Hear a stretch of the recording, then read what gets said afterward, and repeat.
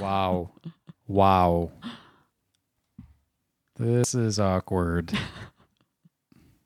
It's like the movie Contact. Oh, yeah. That's as close as I can do to that noise. Remember that? That was a great movie, I thought. Who is it? What was See if I can find that sound. Oh, yeah. No, I haven't seen that movie. Oh, well, then you must be like, what are you talking about? Indeed. At first, I thought you were talking about what's the one that came out with Amy Adams last year? Arrival. Also good. Yes, that's what I thought you were talking about. No, but I have not seen Contact. You should watch it. Oh, but I did watch. Let's see. It was on Netflix. I watched an episode of, Explained on Netflix, and it was about extraterrestrial life because I have been very into Fermi's paradox lately and wondering about aliens. And so I watched an episode of that on Explained, and they had featured the woman who Jodie Foster's character was based on in that movie. Huh. I thought you'd be more interested in that. Apparently not. I'm trying to get this sound to play, so I'm very preoccupied right now. Hold on. This is actually really important. Have you found the noise yet, Guy? And why don't we have a podcast soundboard yet after episode 4? Like, we should have a board where we push a button. It's like sound.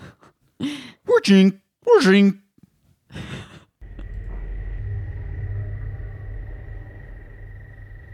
Oh, is that the sound? Oh, that's the Contact That's what I was hoping. thing. Yeah. The aliens are coming. Yes. The aliens are coming. Yes. There it is.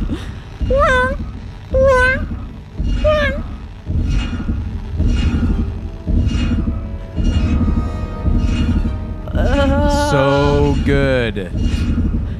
I just shivered. I'm really freaked out. This should be our intro song, actually, I think. That should be our song. I like the money thing, but that is where it's at. Just like playing for 5 minutes before we even say anything. No one would ever listen. No, they'll go through the roof for one episode, and then everybody will unsubscribe. They would listen to the first 10 seconds, and then they're like, hey guys, you have an audio issue with this week's episode? No, we don't. We're just playing 5 minutes of that horrific sound of alien / giant Iron Man walking around. So you're welcome. It's amazing. Don't need to see that movie. Oh, it's so good. Such a mistake. So, Kelly, do you click on ads on the internet? No, I purposely don't, actually. Do you have an ad blocker? No, I don't have an ad blocker. But when I do put something in Google search, this is so bad. But unless this is good. It's a big, a very, very large corporation, I will purposely not click on the ads in the top part there because A, I don't want to take money or, do the pay-per-click for that company. And B, I prefer to see what comes up in organic search results as a digital marketer. Right. Well, that's what's so funny is that, our minds are so poisoned by all this stuff. So I've never clicked on a paid ad, but I don't know if have a new number out, but the last time I saw it reported, there was some kind of report like 60% of Americans don't even realize there was a difference between paid and organic ads, which I think is an interesting thing. But, 98% of Google's revenue still comes from that. So somebody's clicking on them. Must be robots. I thought I had seen something, and I don't have the number to go with it, so this will be with much more of a grain of salt. But I thought I saw an article recently that actually said that less people are clicking on ads more and more because I heard that people were getting more informed, and they're like, oh, ads, I don't want to click on those. Well, fortunately, our guest today will be able to help straighten all of this out. Whew, I cannot wait to talk to Rand Fishkin and see if he can help us solve the puzzle that is paid ads online and every other marketing question we've ever had. And life, liberty, and the pursuit of happiness. Exactly. Money makes a world go round. It makes a world go round. Money makes a world go round. Welcome to Lunch Hour Legal Marketing with your hosts, Guy Sakalakis and Kelly Street, teaching you how to promote, market, and make fat stacks for your legal practice. Here on Legal Talk Network.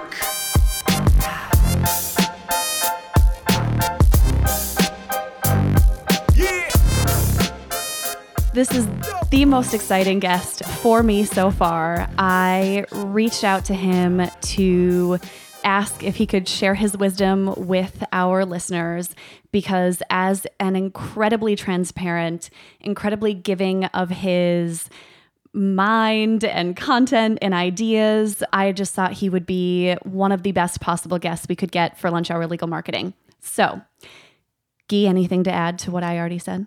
No, I completely agree. You know, I've thanked Rand many times when I was a young lawyer, making the transition into being an entrepreneur and starting our business. The go-to place, Rand was the person who I learned SEO from, and so very excited and honored that he joined us today. Without further ado, ladies and gentlemen, Rand Fishkin. Hey. Hi. Howdy, Guy. Howdy, Ellie. Great to be with you guys. So, Rand, can you tell our listeners who should all be familiar with you, in case they aren't, a little bit about yourself and your background? Yeah, absolutely. I started a company initially called SEO Moz and then later called Moz, first as a blog and then as a consulting firm. And in 2007, it transitioned to a software company of which I was CEO. And over the next 7 years, I grew that company from, a couple $100,000 in revenue to 30 million and to about 150, 200 employees. We raised several rounds of venture capital. And over the next few years, I stepped down as CEO, stayed on as an individual contributor and as chairman of the board. And I just left that company a few months ago to start a new one called SparkToro, where I'm founder and CEO, but it's a two-person company, and doing things a little differently this time, not going the venture capital route, using a very unique structure for the financing, and involved in several other projects. I co-founded Inbound.org, which was acquired by HubSpot, and have been working for the last year on an initiative to help make conferences and events safer, particularly for women, called Project Event Safe. And I just published a book called Lost and Founder, which is about my journey at Moz and about building the company and many of the pitfalls that traditional Silicon Valley startup wisdom can expose founders and entrepreneurs to. So, yeah, I haven't been busy at all, just sitting around mostly. So right away on the topic of your book, it's on the top of my mind because I just finished reading it last week, and it is so much more than a book about how to or how not to do a startup. You talk so much about values and hiring the right kinds of employees, and there is so much in there for anyone who has a business, let alone startup and that vein of entrepreneurs. Yeah, thank you. I'm thrilled to hear that, Kelly. Yeah, I've been surprised. There's a small community of medical professionals, doctors and nurses, who I guess all read it around their hospital, and they were tweeting at me and sending me nice comments. It's been interesting to see how different parts of the book resonate with different people. For some folks, the chapters on fundraising are really big for them. On others, it's, the chapters about building core values or growing a team. Some people really like the stuff on marketing and product. And some folks were really resonated with the chapter on depression. So yeah, it sort of feels like there's a lot of different sections of the book that work for different folks, and I don't think I saw that coming when I first wrote it, but it's been cool to see. Yeah, and a lot of those topics are particularly important in the legal community. Legal community is notorious for suffering from substance abuse issues, and really, to me, I think their thing is that it's when you're in the vein of talking about client development and earning new business. Lawyers it's a service industry. It's reputation and relationships. Yeah, and so I think that for lawyers, I think that the book would be really informative for those that are trying to identify their values. I mean, how can you build a reputation, build relationships if you don't have a guiding force in the form of some kind of values? Yeah, I think that's a really tough thing. And oftentimes, the legal professionals that I am most familiar with here in the Seattle area, where I live and where I founded both my companies, have built those reputations sort of on the backs of or in the mode of their own values and the things that they want to see in the world. So the attorney, for example, the attorney that we used for SparkToro, Joe Wallen from Carnegie Bradley Spellman, he essentially started an initiative to get crowdfunding opportunities on the ballot in Washington State, and actually ended up getting that passed. And it's actually mostly breweries, places that make beer around here, have ended up using that crowdfunding system that Joe built. But because of that, I had heard of him. A lot of people in my network were familiar with him. And so when I said, hey, I want to do something in the alternative financing format for, an angel raise for a new startup, folks pointed me to Joe. And, I think that's built on the back of Joe saying, hey, this should exist. And, I feel like this is missing from our community. So I think that's certainly, that's something I've seen in my personal experience in the legal field as well. Yeah, one of the things about core values that I loved that you said is, I believe it was in response to someone else at your company, you said, well, they're not core values if you're willing to sacrifice them in exchange for money. And I think that is so important especially when you're thinking about your client development, if you're willing to get the kinds of clients who don't fit your values, then you're not really living your values. Well, or I think maybe your real values are something that's not those things, right? It could be that your core value is financial growth for the firm. And I don't personally love that. That is not the way that I'm wired. But I do think there's a tremendous amount of value in being self-aware and then in being transparent about that. I think the biggest problem is not when people say, I think, my core value is financial growth for this firm or for my personal practice, and then represent that honestly. I think the problem is folks who say, yeah, let me come up with some core values that sound good, and I'll write them down, I'll put them on the wall, I'll put them on our website, but that's not actually how we operate. And it's that cognitive dissonance that you sort of go through yourself, that you force your team to go through, that your clients experience, that really drags you down. So, my biggest piece of advice on that front is if you have things that you are not willing to sacrifice in exchange for great clients or, an amazing deal, great, put that up there and then live that and represent that and show it publicly, right? Do positive things that show that direction and do things where you're saying no, and then show that back to your team and to your clients that you say no to these things, even though they're opportunities because of who you are and what you represent.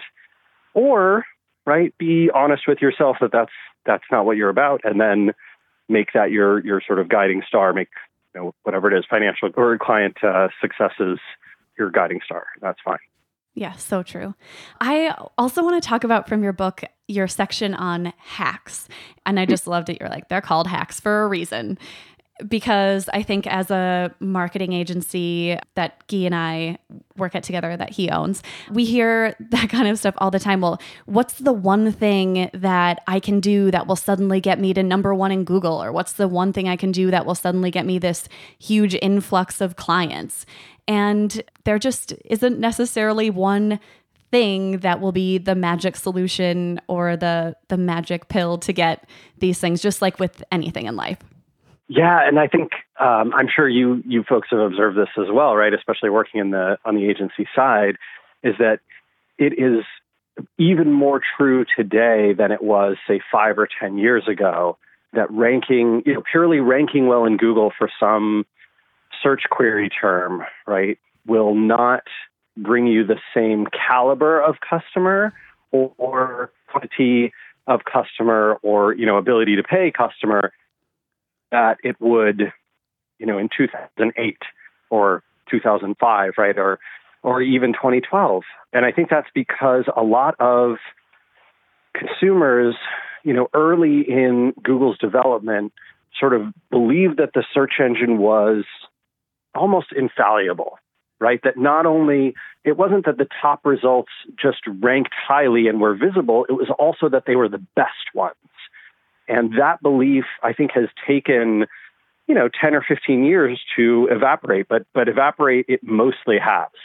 And so at this point, I think that there are still opportunities to be had, right, by ranking well in Google. And certainly it's a great additional signal. If you've already formed a relationship of some kind, right, if people have heard of you, your core, your target customer has heard of you and heard good things about you, and you have a good reputation and network, and then you also rank in Google, that can be awesome, right? That can be huge. But if Google is the only thing you have going for you, it's hard for it to stand alone. Right, absolutely. And this is actually very nicely teed up because Rand recently published a great post at the SparkToro blog about the future of SEO.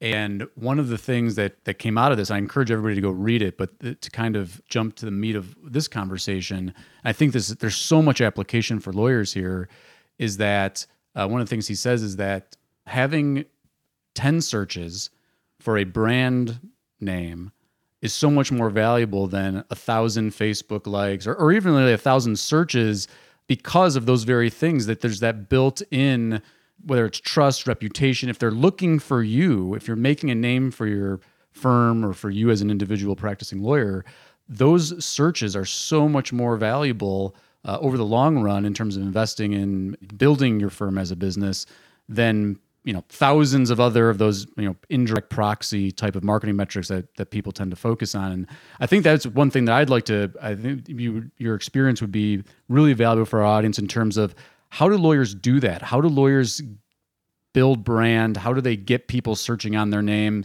What kind of advice do you have from that context? Yeah, I think one of the things that I have seen that has helped service professionals of all kinds, but especially in professional practices like the legal field, right, where you have essentially, generally speaking, high dollar value clients, and it's very, as you pointed out earlier in the podcast, very reputation driven and very network driven. I think my biggest pieces of advice are focus on those two, right? The network and the reputation, but certainly you should also consider things that will earn you attention in and outside your field. Right.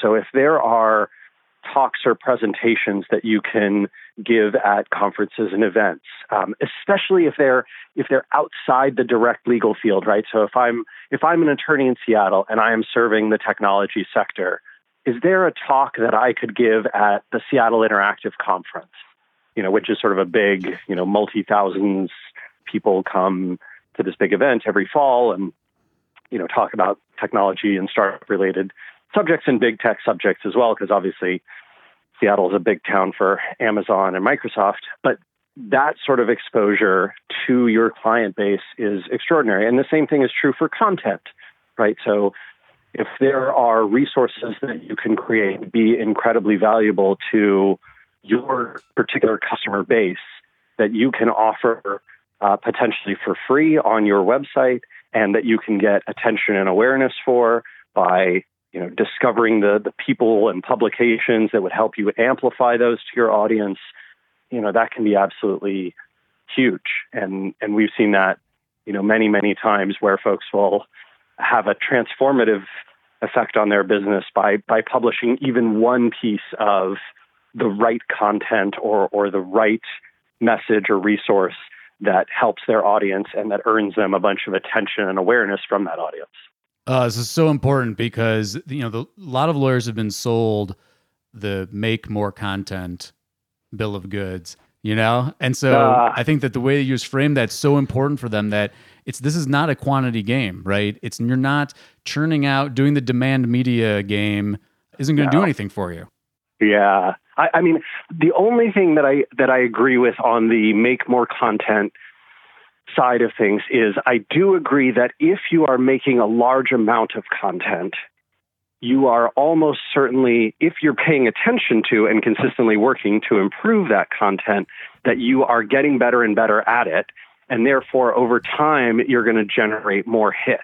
Mm-hmm. I think in the music world, right, it's often said that artists who are most successful, their most successful times are when they are producing the most music, not necessarily just because that's when their hits came out. And so you could argue that quantity can lead to that big piece. But I think you have to be relentlessly investing in it with the goal being get to that piece that does really well, get to that resource that does well. And I don't love, I'm sure Kelly and Guy, you guys have seen this tons, right? I don't love just start a blog and then, we'll blog 3 times a week and you don't have to do it yourself, we'll get an intern to blog for you, or, we'll get just a copywriter to put that together. And I think that historically worked for some folks. And if you get very lucky and get an extraordinary person to do that can sometimes work well. But I don't love that model anymore. I don't think that's nearly as successful as sort of the authentic, high-quality resource that reaches your community and resonates with them. Yeah. When I started doing marketing about 10 years ago, it was all about how many blog posts can you publish per week or per month? And now I am definitely on the less is more, create one really good thing versus 3, 4, 5 kind of meh things. Yeah. And I think that one of the challenges is for folks to figure out what's a really good thing. How do I know that it's going to be really good? And I think one of the best ways to get at that is to do a lot of audience research, right? Whenever you're creating product, you and I start a new startup company, we were going to do a tremendous amount of customer interviews to try and figure out what our customers' pain points are and what they have issues with around whatever we're building and how they try and solve that today. And I think that's something that's missing in a lot of content development. And I believe that when you add that in, my most successful content has always been because I've heard about a pain point again and again and again. Guy, you mentioned my recent blog post on sort of future of SEO stuff. It was because I heard this constant drumbeat of, I'm worried about these issues. I'm worried about these issues with Google. I don't know how it all fits together. I'm not sure how it's going to impact my business and sort of our field. And hearing that nervousness again and again, I thought, hang on a minute. I think we actually know the answer to this. And when we all get together in a room, we agree on what it is, but it hasn't been succinctly codified and assembled and broadcast. And that's something I can do on my blog. Right. And so finding real customer pain points and then solving those through resources, I would urge attorneys to do that as well. And attorneys are having all the time with customers and potential customers, and I think can get a great sense for what their audience needs and what's missing, and then they can produce that. Right. Yeah, I definitely, I've recommended before that one thing, and I'll see if you agree with this, Rand. One of the things that is really great for thinking about your content strategy is like go back to your intakes with potential clients and what are the things they're worried about? What are the questions they're asking? What are the common issues that they're coming across with? And if you keep track of that information, you can easily pull from those things and find blog post ideas or video ideas that you can work with.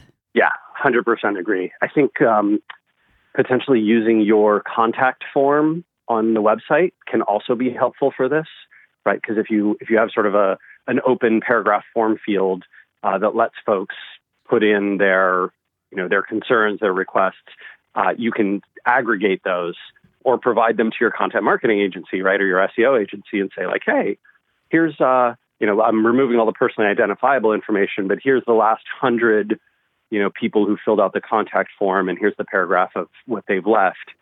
And then that agency can go through and go, here are the top 5 problems that are being surfaced by your potential customers. These seem like hot topics, right? These are things that might be valuable. I think the other piece that is often missing is a lot of times, even when great material is produced, 2 big things hold it back. And one of those is UI and UX, essentially the website and the way the content is presented doesn't seem credible. And so people who visit it don't trust it because of how it looks and feels. It doesn't seem authoritative. It doesn't seem high quality. It doesn't seem trustworthy. And so they, click the back button and go somewhere else. And that's certainly a big problem. And then the second one is there's no one to amplify it. There's no sort of influential publications or people who are talking about what you've produced. And I think for that reason, there can be a lot of value in looking at, a PR style or SEO style outreach, right, where someone is actually reaching out and talking to the influential publications and people in your field to earn that amplification. And second, I think that you can and maybe should be considering Barnacle SEO, where essentially you produce content that you place on other websites that rank extraordinarily well, right? So, hey, maybe I'm going to submit this to a journal or to a major publication in our field or to, just a big magazine or something that accepts contributors like Forbes or something like that, right? Because I know, A, it can rank well, and B, it'll be likely to get that amplification and have that credibility on that platform. And my name and business will be associated with it. So even though I don't completely control the experience, I can still benefit a lot from that. And, as we see, right, like I talked about in the blog post, as we see fewer and fewer websites dominating more and more of Google's results, I think that Barnacle SEO becomes even more important. The thing that really resonates with me, having talked to so many lawyers about online marketing, that's missed is that the amplification piece and really spending the time, as you mentioned, doing the research. So maybe we could talk a little bit more about that and get a little bit tactical. You mentioned Barnacle SEO, identifying some of these places that you might use to amplify content, which I think is a great tip.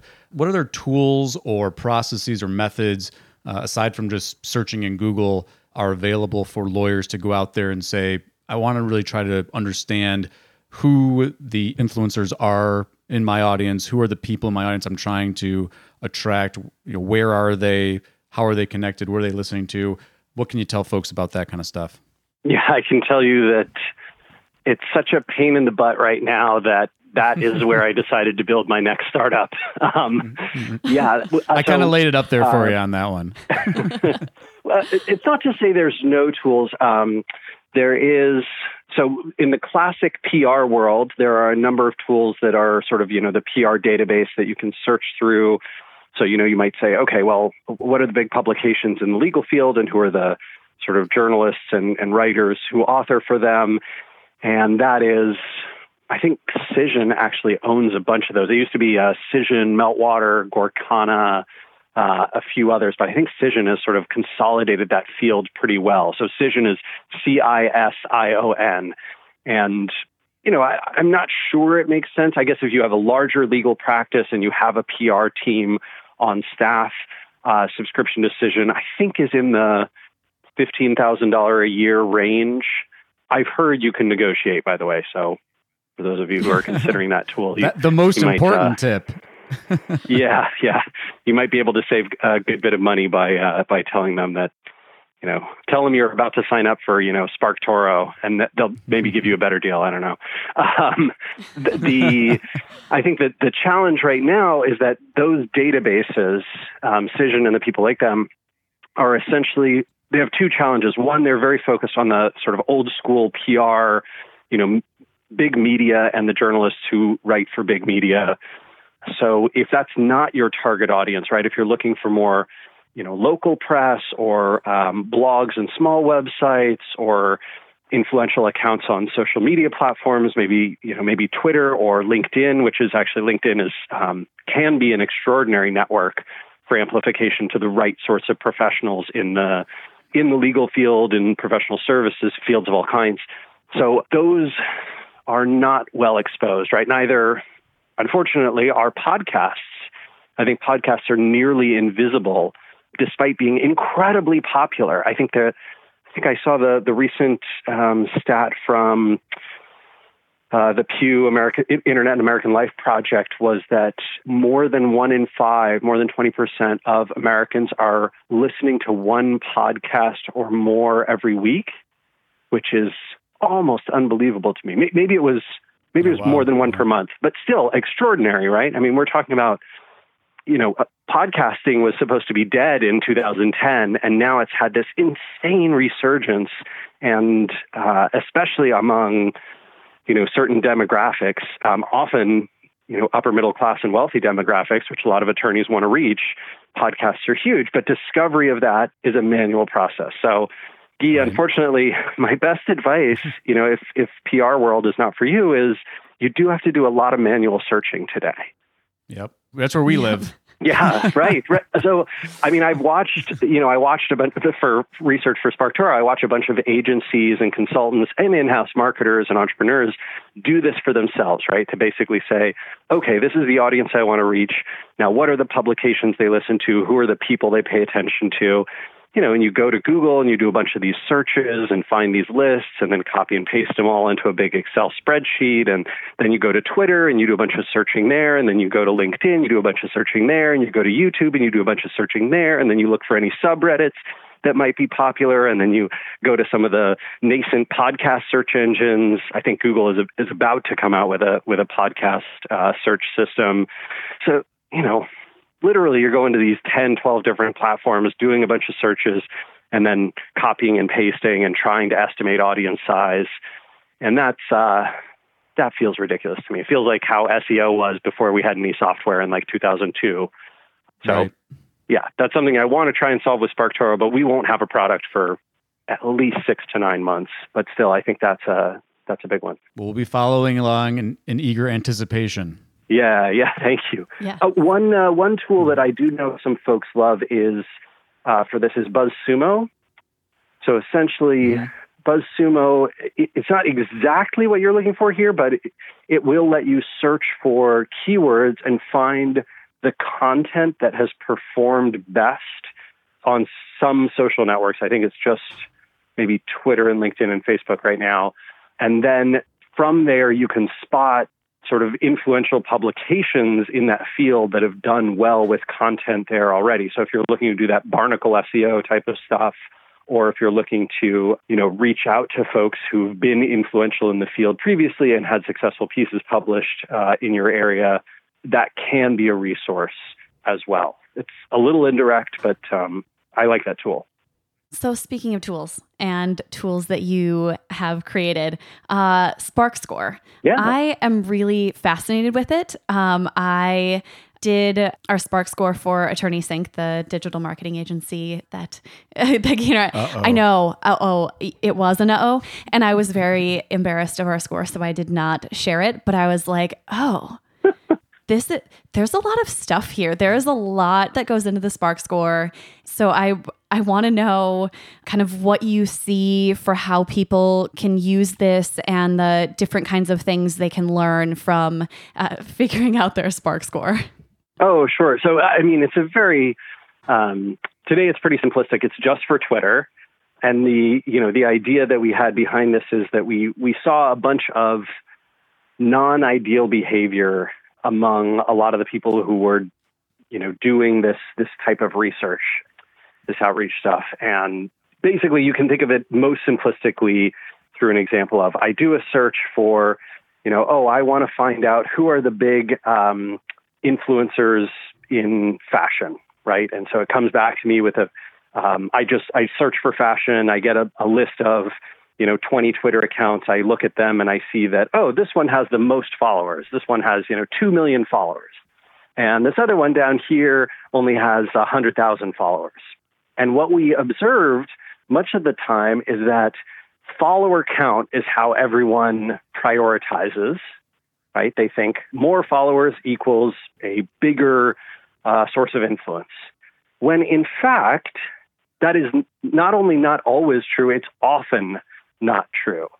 So, in Twitter, you can go and take a look at your analytics, right? And you can see, how many people did each of my tweets reach? What were the number of impressions for a tweet? So if I send out a message on this broadcast platform, how many people will I reach? Instagram gives you this too. And oftentimes people with far fewer followers, a 10th, a 20th of the followers of someone else will, because they get high engagement on their content, see many more impressions.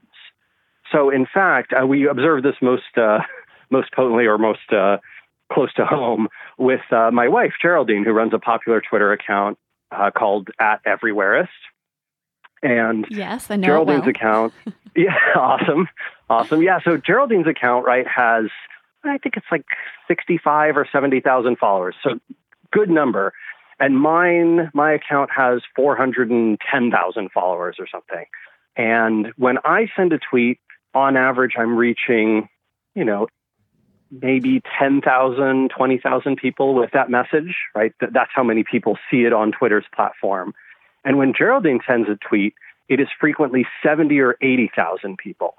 Wow. So her account is less than a quarter the size of mine in terms of followers, but has 4 or 5 times the reach. And SparkScore is us trying to estimate that. So we built SparkScore in a way to try and estimate, hey, how truly influential, how much reach does this account actually have? And over time, we hope to add other networks like LinkedIn and Instagram and potentially YouTube and possibly blogs and websites as well, to try and give an estimate of reach of full content across an individual or a publication. But that problem is kind of pernicious right now, where you're not getting the full story if you're just looking at follower counts. Yeah. And I would, nerdy side thought, I would love to see how this affects the influencer marketing and advertising game. Right. Yeah. Well, it's funny. We've been trying to stay away from the influencer marketing world just because I have this weird feeling. Maybe you guys can tell me if you feel this way too. I feel like 5 years ago, influencer marketing meant, reaching out to blogs and websites and podcasts and publications and media that could help influence your audience. And today, influencer marketing has changed to mean half-naked people on Instagram, that you pay $500 to so that they hold your bottle of shampoo or whatever it is and take a picture of themselves. Yep. Right. And yeah, and we don't do that. That's not what we're helping with. So I feel like we're not influencer marketing because influencer marketing has come to mean this other thing. Yes. Right. All right. Well, when we're running low on time, but it's going to be a kind of change of gears here. But I'm very curious to get your thoughts. You've been very deep in the web for a long time, especially in terms of marketing and business development growth.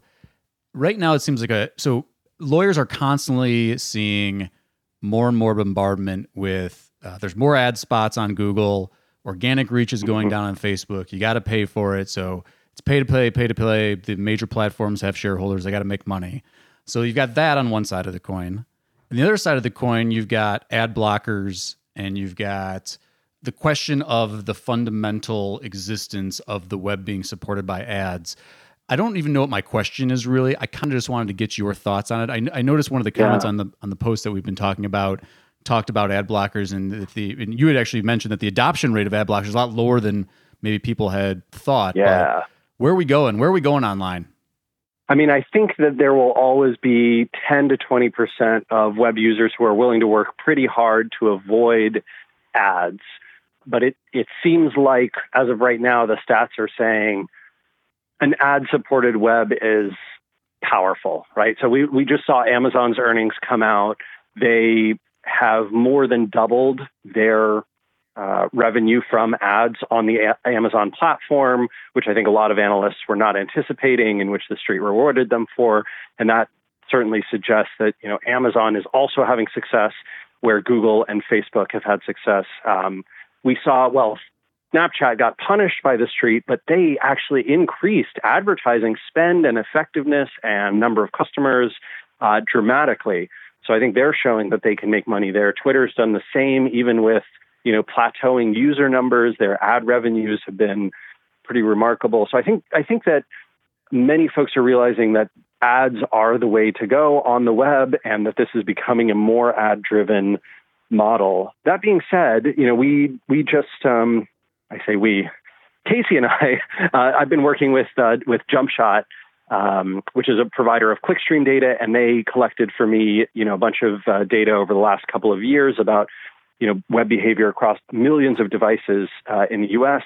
And for every paid click in Google, there are still 15 clicks on an organic result. So paid may feel like it's dominant, but organic is still many, many, more than an order of magnitude larger.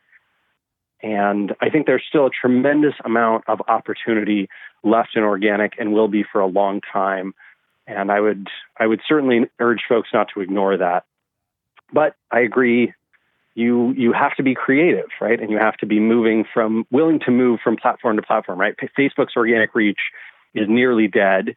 And so I think for Facebook, the savvy folks have been moving to Facebook groups, where they can still get relatively good engagement and interaction. And they've been moving to other platforms like Twitter and LinkedIn and Reddit, which is a shockingly big platform that very few folks use and use well, but has an incredible audience. They're very, anti-marketing, but I think authentic participation in those places and helpful stuff can go a long way. And certainly there are thousands of people asking questions that attorneys could do a great job answering every day on Reddit. So, yeah, there's opportunity, but it is maybe not as obvious as it was a few years ago. Agreed.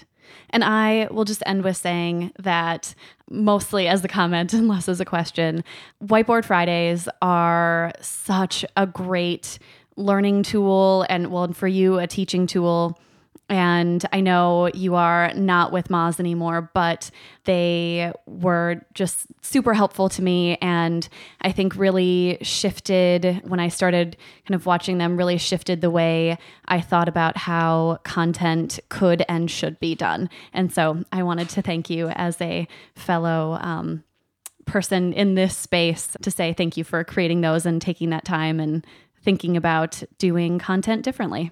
Oh, thank you so much, Kelly. Yeah, I think Whiteboard Friday was a big hit for a lot of folks, and I look forward to trying to find something video related or video relevant that I can do with SparkToro in the longer term. So I think that's definitely coming.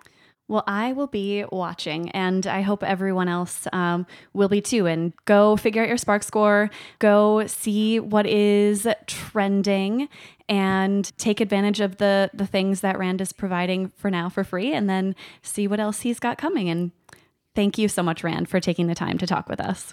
Yeah, thanks for having me. Really appreciate it. I'm just going to reiterate that really, really genuinely thank you for taking the time to do this.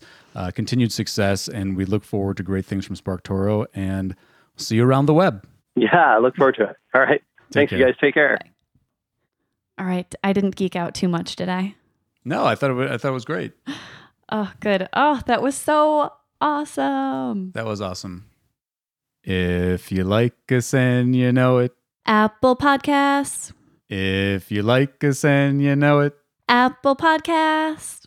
If you like us and you know it, and you really want to show it. If you like us and you know it. Apple Podcasts, and follow us on Twitter and LinkedIn and all of the other social media things.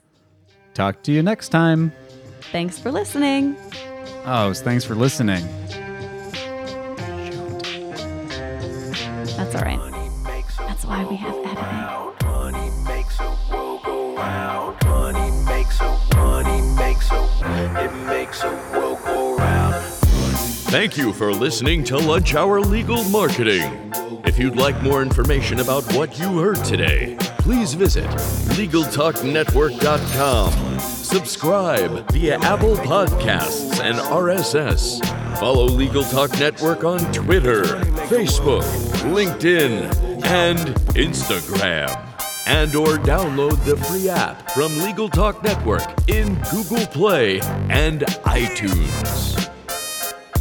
The views expressed by the participants of this program are their own and do not represent the views of, nor are they endorsed by Legal Talk Network, its officers, directors, employees, agents, representatives, shareholders, or subsidiaries. None of the content should be considered legal advice.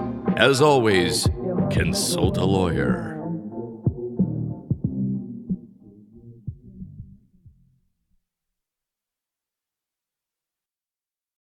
If you're a lawyer running a solo or small firm and you're looking for other lawyers to talk through issues you're currently facing in your practice, join the Unbillable Hours Community Roundtable, a free virtual event on the third Thursday of every month. Lawyers from all over the country come together and meet with me, lawyer and law firm management consultant Christopher T. Anderson, to discuss best practices on topics such as marketing, client acquisition, hiring and firing, and time management. The conversation is free to join, but requires a simple reservation. The link to RSVP can be found on the Unbillable Hour page at LegalTalkNetwork.com. We'll see you there.